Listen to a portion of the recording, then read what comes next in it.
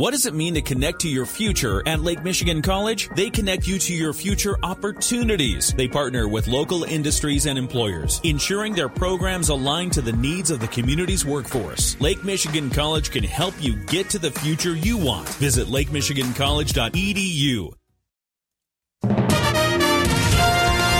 WSJM News Now. This is the 5 o'clock news block on News Talk Sports 94.9 WSJM. Brought to you by Special Light in Decatur and Benton Harbor. There's a good chance you've walked through a Special Light door when you go to a local restaurant, school, store, or plant. In the newsroom, I'm Andrew Green.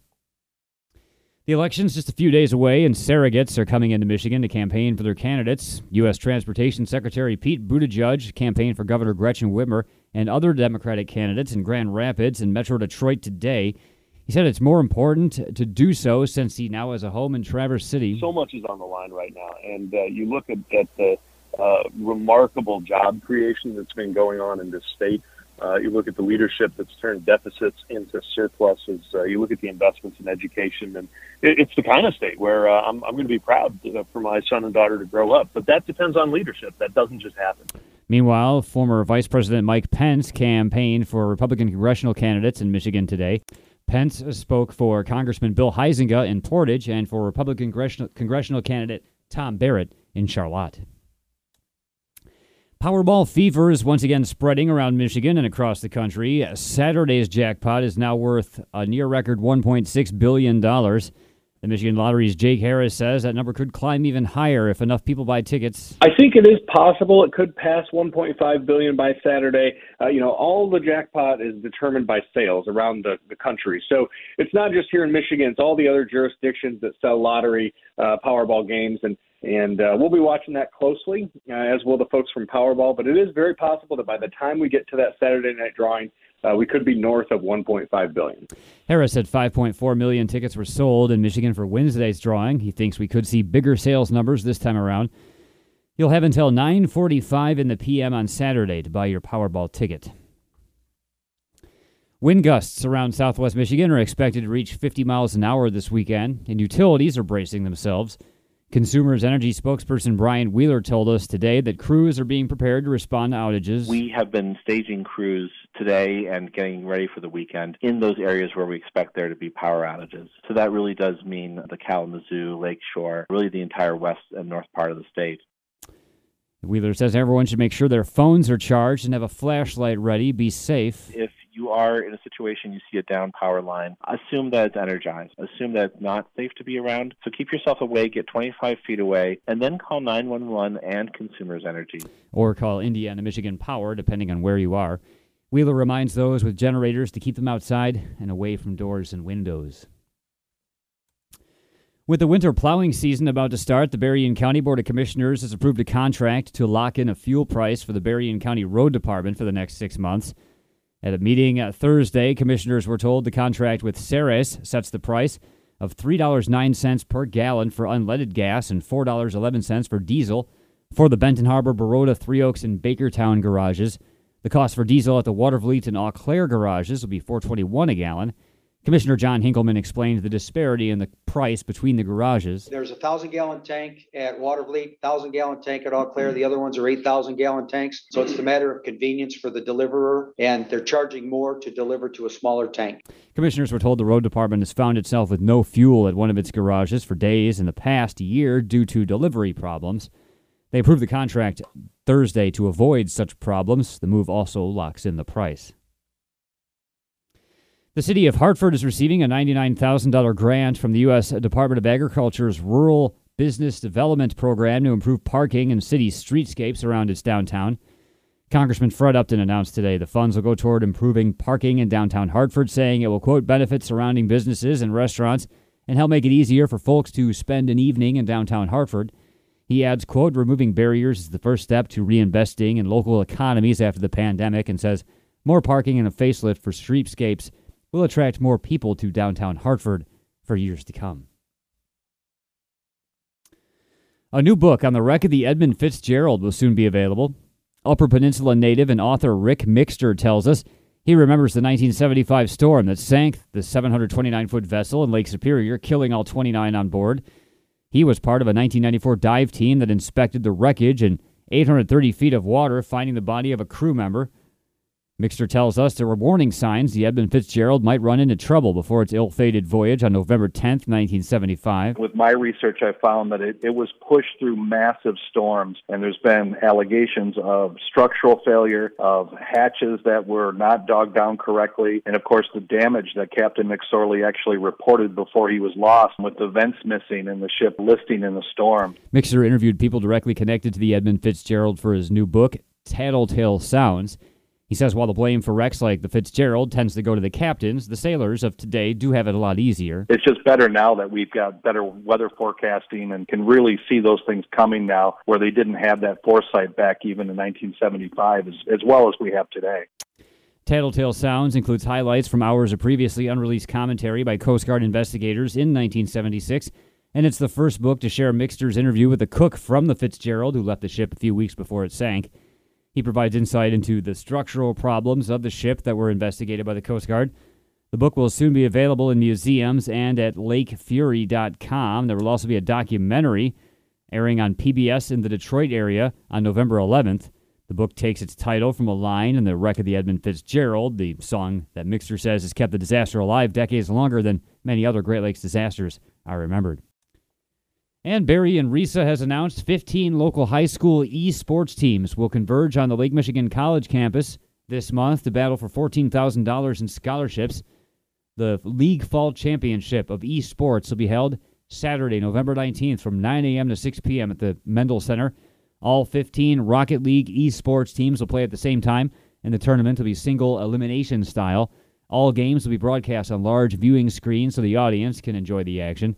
Shoutcasters will also be on hand to explain to the audience what's going on in the video games, as well as provide play-by-play. For people who can't attend in person, action will be live-streamed via Twitch. Admission to the event will be free. Esports is the competitive playing of video games. WSJM News Now continues with your Bloomberg report.